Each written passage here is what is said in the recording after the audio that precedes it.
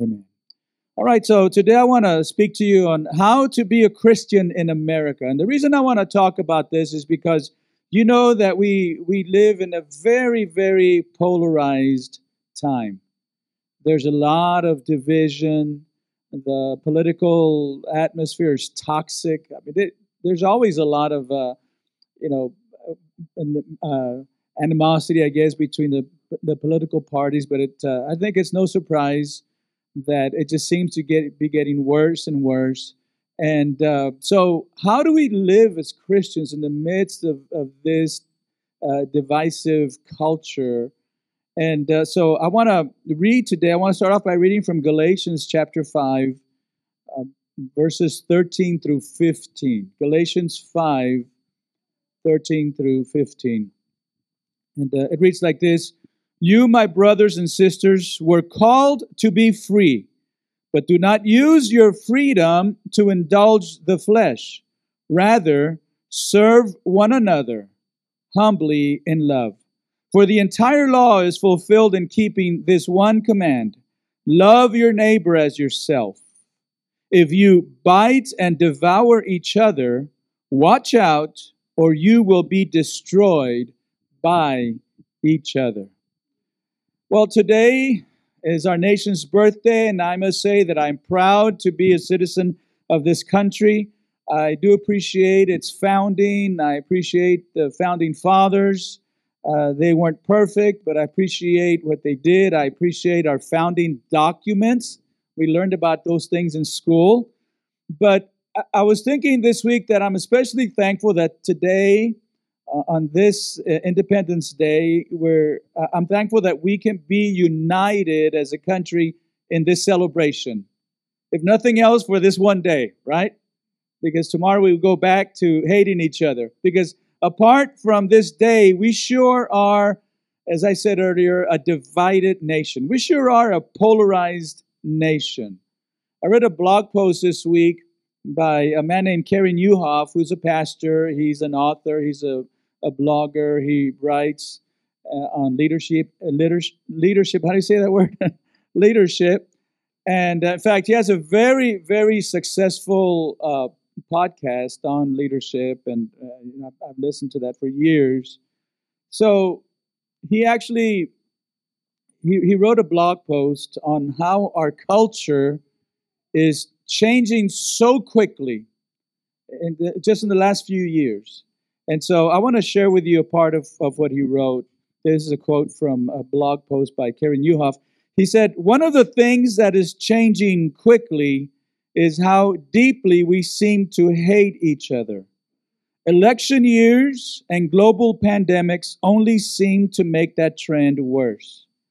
I wish I could say Christians were exempt from this trend. We're not. In fact, there are a good number of Christians who are fueling it." Oh, when I read that, I thought, well, is that right? I mean, a blog post is somebody's opinion, right? That's what it is. Sometimes I see people share blog posts on Facebook or Twitter, and they say, well, this article says. I think, well, that's not an article. That's not research. No, it's a blog post. It's opinion. So I thought, is he right? Is it true that there are a good number of Christians that are fueling the hate, the polarization in our country? And as I reflected on that, I thought of several examples that showed that he's right. We might expect non-Christians to fuel the hate, but sadly we're seeing some Christians that are fueling it. They're adding fuel to the fire, and it made me sad. And I thought, how is this possible? How could some Christians be fueling the hatred and division that is just consuming our nation right now? A lot of reasons. We obviously can't cover them all today. We can't discuss them all today. But I do think that one of the reasons is that a lot of times we don't understand the relationship between our rights, because we're celebrating our nation's independence, we're celebrating our founding documents, the Bill of Rights, and sometimes we don't understand the relationship between our rights and our responsibilities.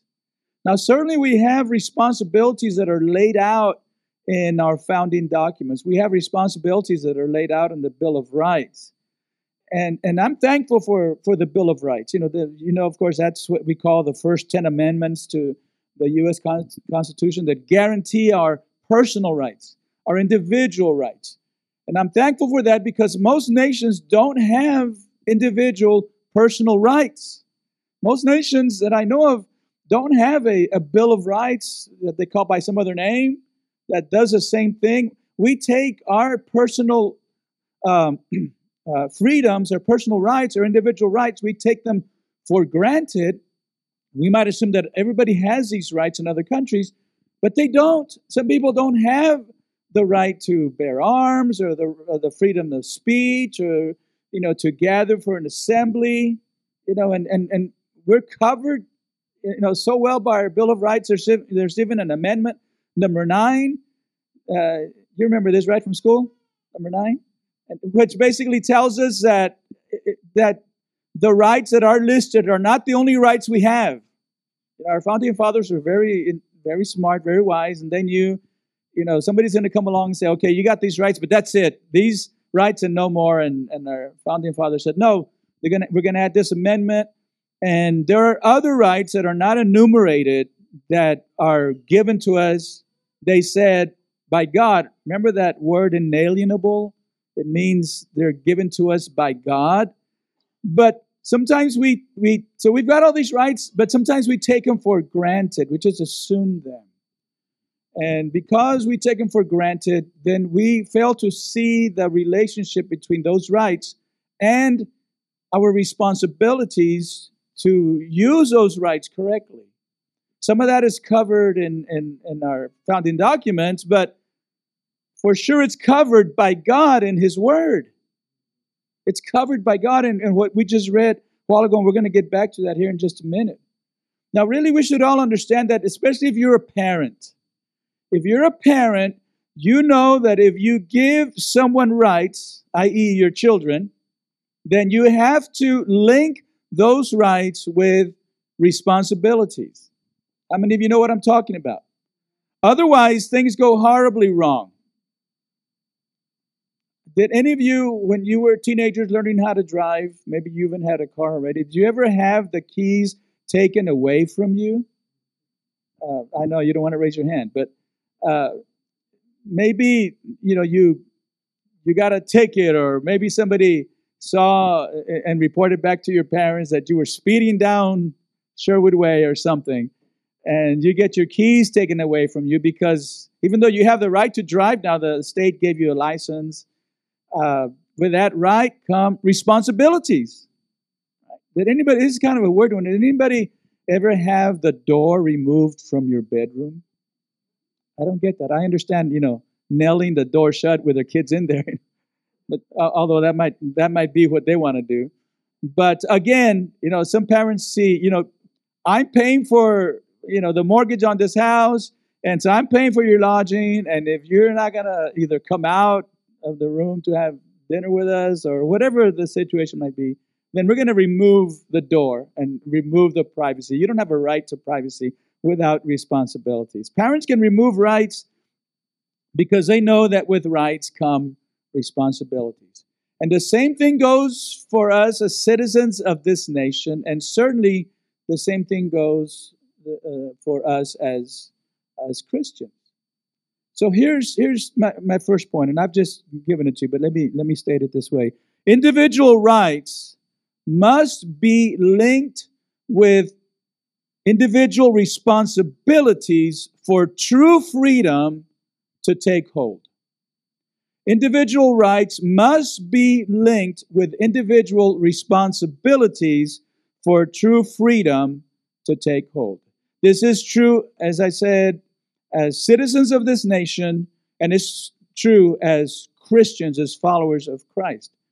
Because in a nation where there are individual rights, but nobody takes responsibility for their actions, then the result is chaos. The result is anarchy.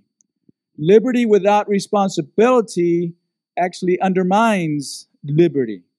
In other words, if everybody demands their rights, and we see this, right? We see people demanding their rights in our culture. If everybody demands their rights without consideration for the responsibilities that come with their rights, and without consideration with the rights of others, then ultimately what happens is that everybody will lose their rights. We'll all lose our rights because liberty without responsibility undermines liberty. Now, here's something important. I don't want you to miss this, that, and I alluded to this a while ago, that our rights come from God.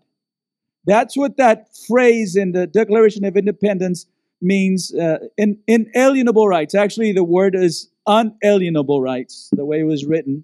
They use the word unalienable rights. Today, the correct form of that word is inalienable rights. But that just means that our rights come from God, and we're grateful to that. And we're grateful that our founding fathers understood that, and they declared that, and they put that in the founding documents, even though they weren't in a place that, in a sense, it was hypocritical for some of them. But nevertheless, what they wrote was true and is true. But what we've got to remember then is that if the rights that we have in this nation are inalienable rights, that means they come from God, then that also means that we're accountable to God then for how we use them. If our rights come from God, and we believe they do, then that means that we're accountable to God. That means we will have to give account to God for how we use them. And that's so important, and I think so easily forgotten. We're accountable to God for how we use our individual rights, both as Christians and as citizens of this country.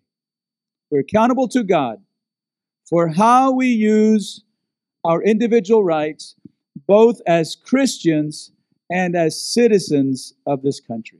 We just can't disconnect those two. We just can't detach our accountability to God for our individual rights from our accountability to God for our spiritual rights as Christians and as citizens of this country. We can't do that. And so this is what Paul is addressing. Paul actually addressed this in this letter that we just read, this portion of this letter. This letter is written to the Galatians. Now, Galatia was not a singular city, so this is not to just like one church. Galatia was actually a group of churches in the province, Roman province known as Galatia. So this was a letter that was going to go to this group of churches. Now, apparently there was some confusion about their relationship, the Christians in Galatia, these churches, about their relationship to the Old Testament. There were some that had been teaching them that they were to keep the entire Old Testament, the entire law. So then Paul writes this letter explaining to them that now that they're followers of Jesus, they were not under Old Testament law anymore, but they were to approach life in a different way.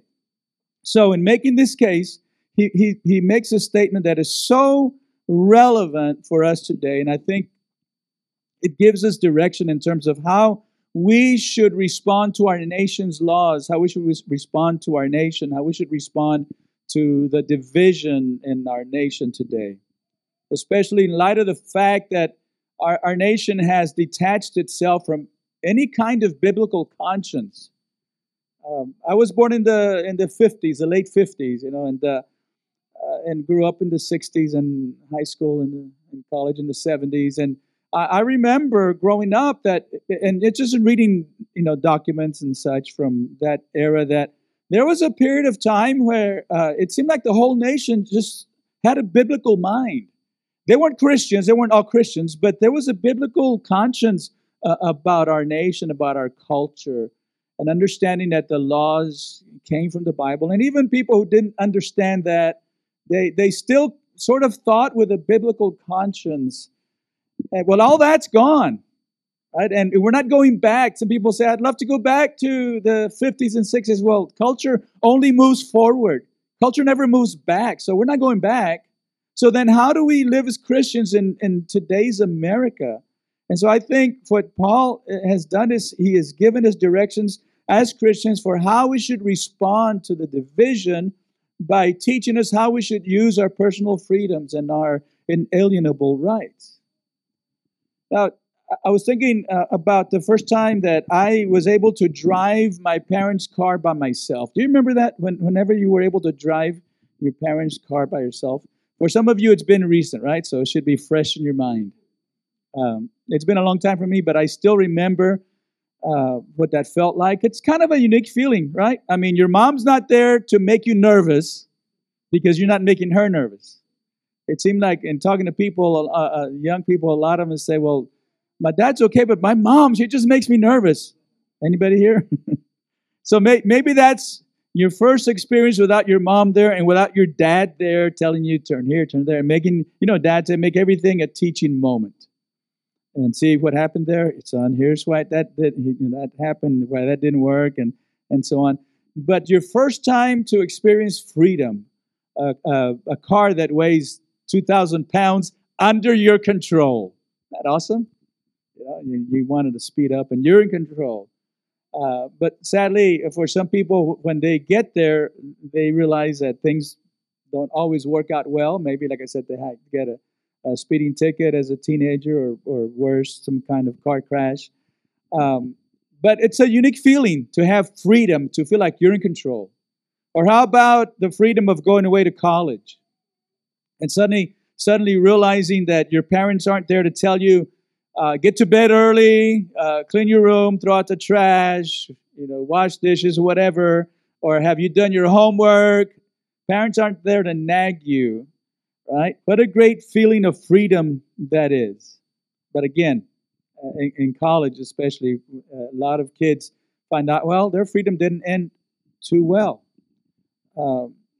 Somebody was telling us recently that their experience in college wasn't great. Like start off great, excited about being in college, and end up flunking out until they kind of turned their life around, realize, okay, this is not a game, because freedom is not a game. The reality, though, not just in those examples, but in many more that we could give of our own lives, is that our natural inclination when we take freedom for granted is we want to use that freedom for ourselves only, and we don't want to think about the responsibilities that come with that freedom. We want to use that freedom for our personal benefit without regard to how it affects other people, without regard to how it's going to affect us later, sometimes sooner than later, without regard to how it's going to affect our parents, people that love us. And so then Paul comes along and he says, you're Christians and you've been given a stewardship of freedom. We have a stewardship of freedom. We have a stewardship of personal rights. Benji was talking a while ago in the giving talk about how we're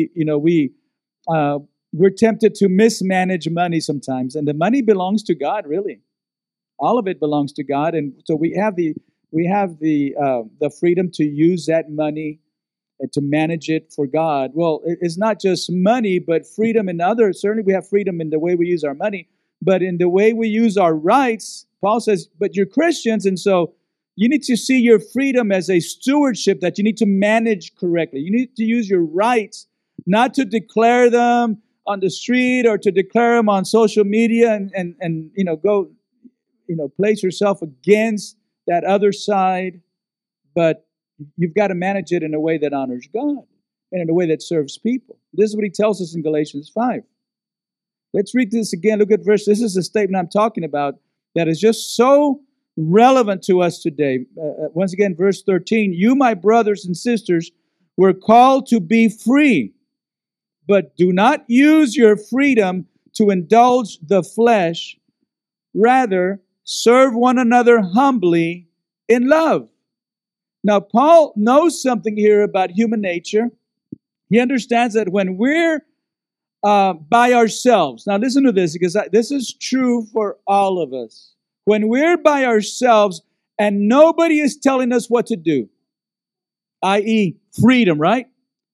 We decide that we can do whatever we want to do since we don't have to give account to anybody, right? Our parents aren't there, our spouse isn't there, our kids aren't there. We decide we can watch whatever we want on TV, even if we were taught by our parents that there are things that are inappropriate, or even if we as parents taught our children that there are shows that are inappropriate. We're by ourselves, so now we can watch whatever we want. That's a natural inclination of the flesh. And Paul knows that we tend to use our freedom to go as low as we can go. I mean, when nobody's looking, we can go as low as we can go. And furthermore, Paul knows that it is our natural tendency to use our freedom not just for ourselves, but to abuse our freedom and to just, as I said, consume it on ourselves. So Paul is saying here, hey, you're Christians. You're followers of Christ. You bear the name of Jesus. You bear the name of Christ, and you're stewarding the freedom that He has given you. So don't use your freedom just for yourself. Don't ask the question, what can I get away with? Don't ask the question, how low can I go? Don't ask the question, where's the line that I shouldn't cross? Those are the wrong questions to ask. That's using our freedom, he says, to indulge the flesh. Paul commands us, instead of using your freedom to indulge the flesh, he says, use your freedom to serve one another humbly in love. Yeah. Don't use the freedom to indulge yourself, to indulge the sinful inclinations of your life, of the flesh, but use your freedom to serve others. So here's the point stated.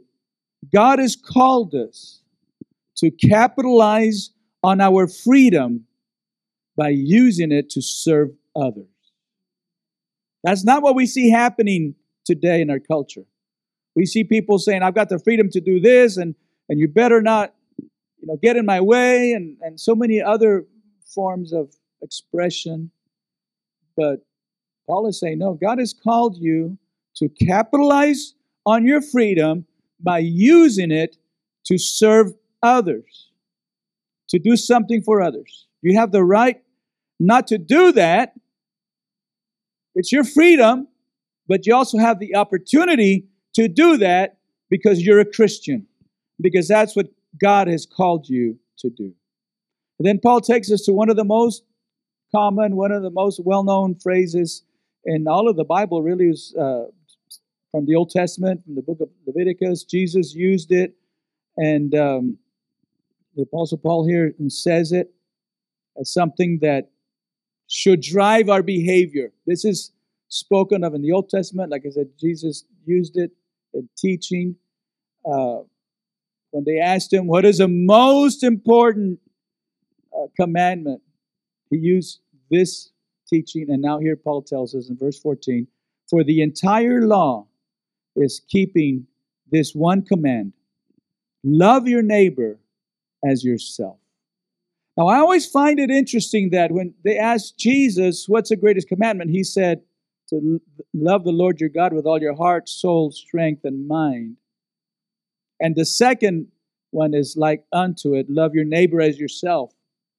But here Paul says the entire law is fulfilled in keeping this one command. That means that the part of the law where we love God with all our heart, soul, strength, and mind is also wrapped up in this one. How we love God is going to be expressed in how we love our neighbor. That's what he's saying. The entire law is fulfilled in keeping this one command: love your neighbor as yourself. Now, to desire things for yourself is not wrong. To want to buy, clothing for yourself, you hunger for food, that's not wrong. You want to be safe in the crisis. You want to take care of yourself, take care of your family. Nothing wrong about that. You want to be healthy. You want to be liked by others. That's great. There's nothing wrong with that. You want your life to count in some significant way, and you live your life to find that significance. That's fine. That's not wrong.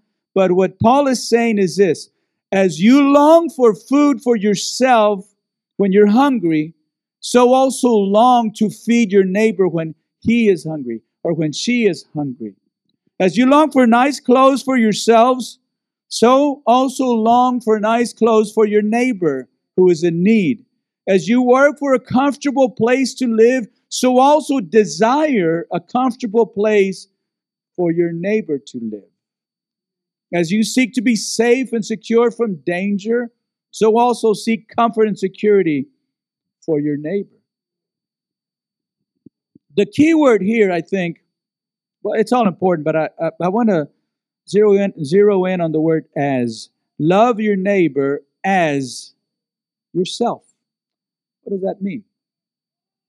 Well, that means that if you're energetic in pursuing your own happiness, then be energetic in pursuing the happiness of your neighbor.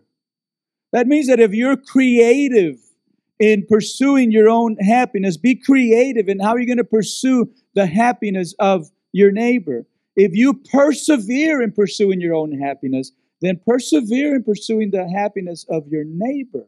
In other words, Paul is saying, seek the same things for your neighbor that you seek for yourself, and seek them in the same way. The same zeal, the same creativity, the same perseverance.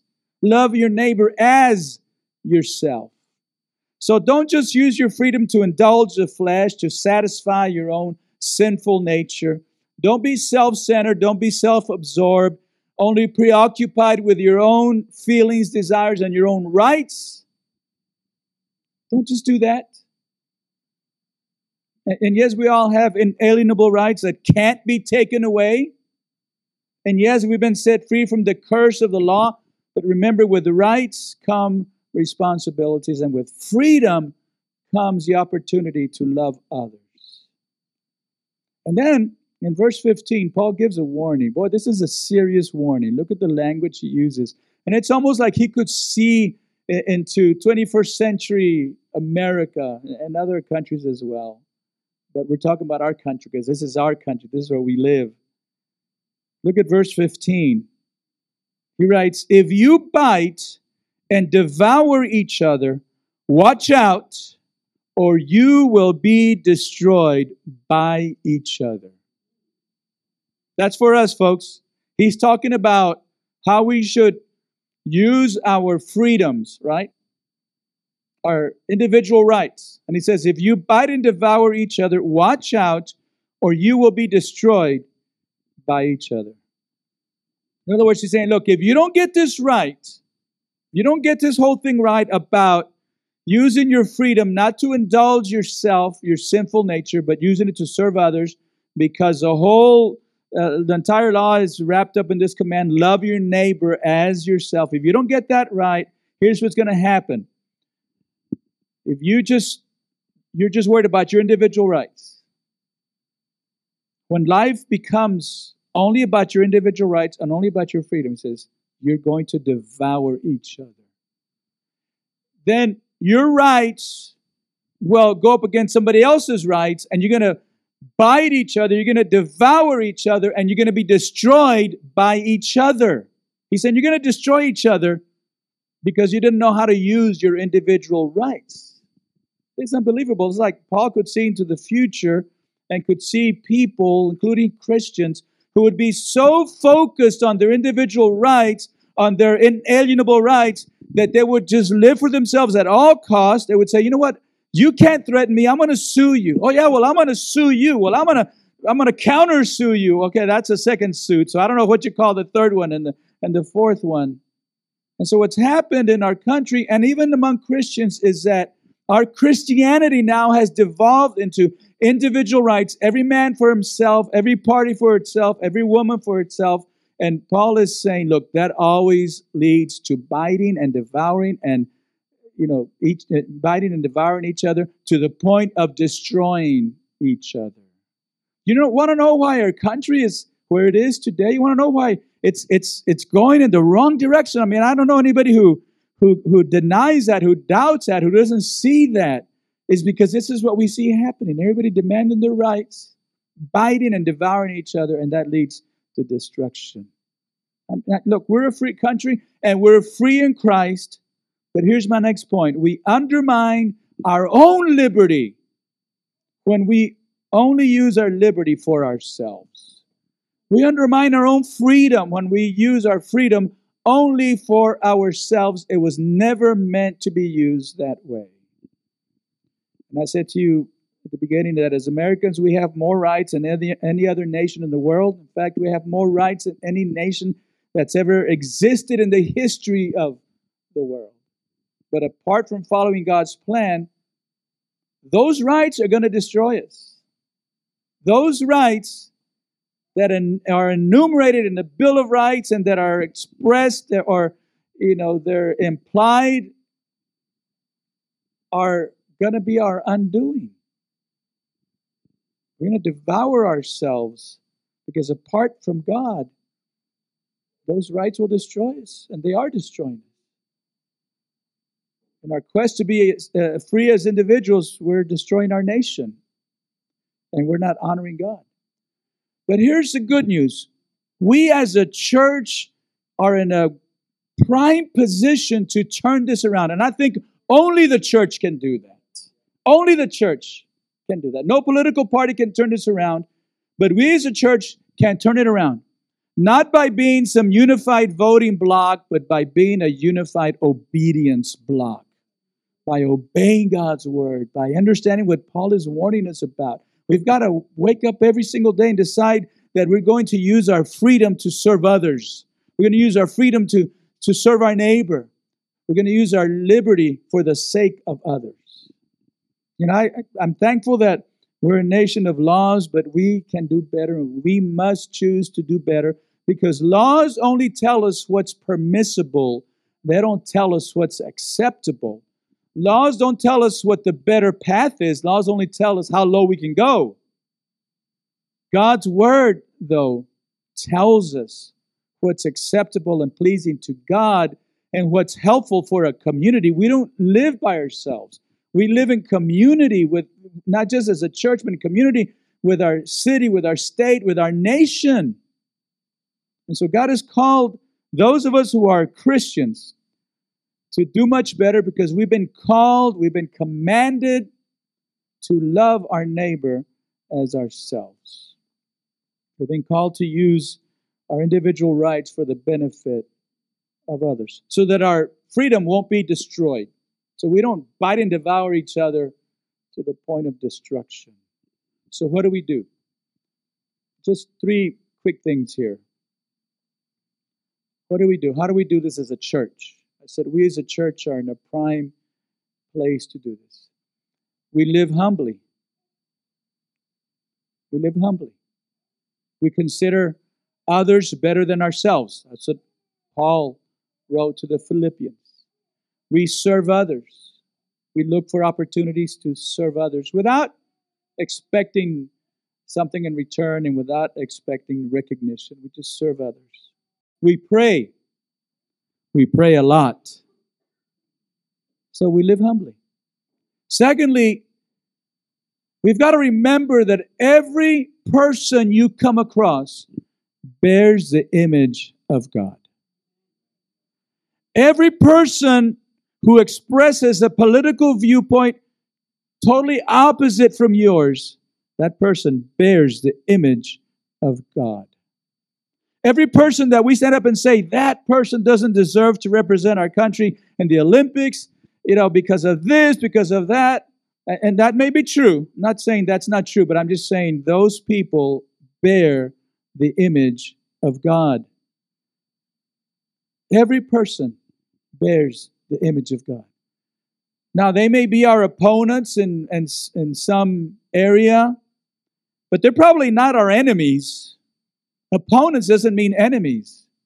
And even if they were our enemies, political opponents are not political enemies. Sometimes we see them as enemies, and we talk about them as enemies. We just react against them as enemies. And they're not, they're opponents. But even if they were enemies, Jesus told us how to address that situation too, didn't he? He said, love your enemies. Do good to those who hate you. Maybe there's somebody who hates you because of your belief. He would say, love them. Bless those who curse you. Have you ever been cursed by somebody? I have, for believing in Christ. Bless those who curse you. And Jesus said, pray for those who mistreat you. So you love them, you bless them, you pray for them, you do good to them, because they're made in the image of God. And then finally, he said, live humbly, remember that every person bears the image of God. And finally, we honor God by loving our neighbor. Because as I said, those two commandments that Jesus said, here's the greatest, here's the next greatest, they're all wrapped up together. We honor God, we love God by loving our neighbor. We honor God by loving our neighbor. Now listen to this, we don't love our cause more than our neighbor. Love your neighbor more than your cause. We don't love our political ideology more than we love our neighbor. We don't love our side more than we love our neighbor. Jesus said it very clearly, and Paul reiterated it. We love our neighbor as ourselves. That's the only answer for our nation. That's it. It's the only answer for our country. And I'll say this. I don't know about you, but I need God's help to do those things. I do. I can't do this by myself. My natural reaction might be toward anger, toward pride, that look down on other people who don't believe like I do. It's just a human reaction. I like the story that Benji shared, because this young mother who said she was tempted to keep it. I mean, realistically, we go through those temptations because we're human. So we need God's help. And so today I want us to finish our time here just asking God for His help. Asking God to help us to be obedient to what He teaches us in the book of Galatians. Be obedient. Help me, God. I can't do this by myself. And so I'm going to invite you to pray as we conclude that way. We pray for our country. Let's keep doing that. But let's pray for ourselves, that we would be obedient, that God would remove the pride in our heart that sometimes we get so comfortable with. Help us to live humbly, to see others, everybody, as someone who bears the image of God, and to just honor God by loving our neighbor. Would you bow in prayer this time? Father, we're so thankful once again that your word is so clear to us. You speak to us in your word in this passage that we have looked at today. You warn us. Not only do you teach us so clearly not to indulge our sinful nature with our freedom, but to use it for others. But you warn us what's going to happen, and we see this happening, Lord, in our nation. Rather than joining in and rather than fueling the fire, help us, Lord, to be the ones that begin to turn this thing around. And help us, dear God, to love you and to love our neighbor. I want to be willing to use my freedom for others, not just for myself. Because I know that you will always come along and fill in the gaps that I feel are being left behind when I serve others. Oh, but what if I serve somebody else and something gets left undone in my own life or in my family's life? Well, God, you know how to fill those gaps. That's what you do. Help us today. The way for our nation to be kept from destruction by biting and devouring each other is for us as a church to turn back to you. Help us to do that today. In Jesus' name.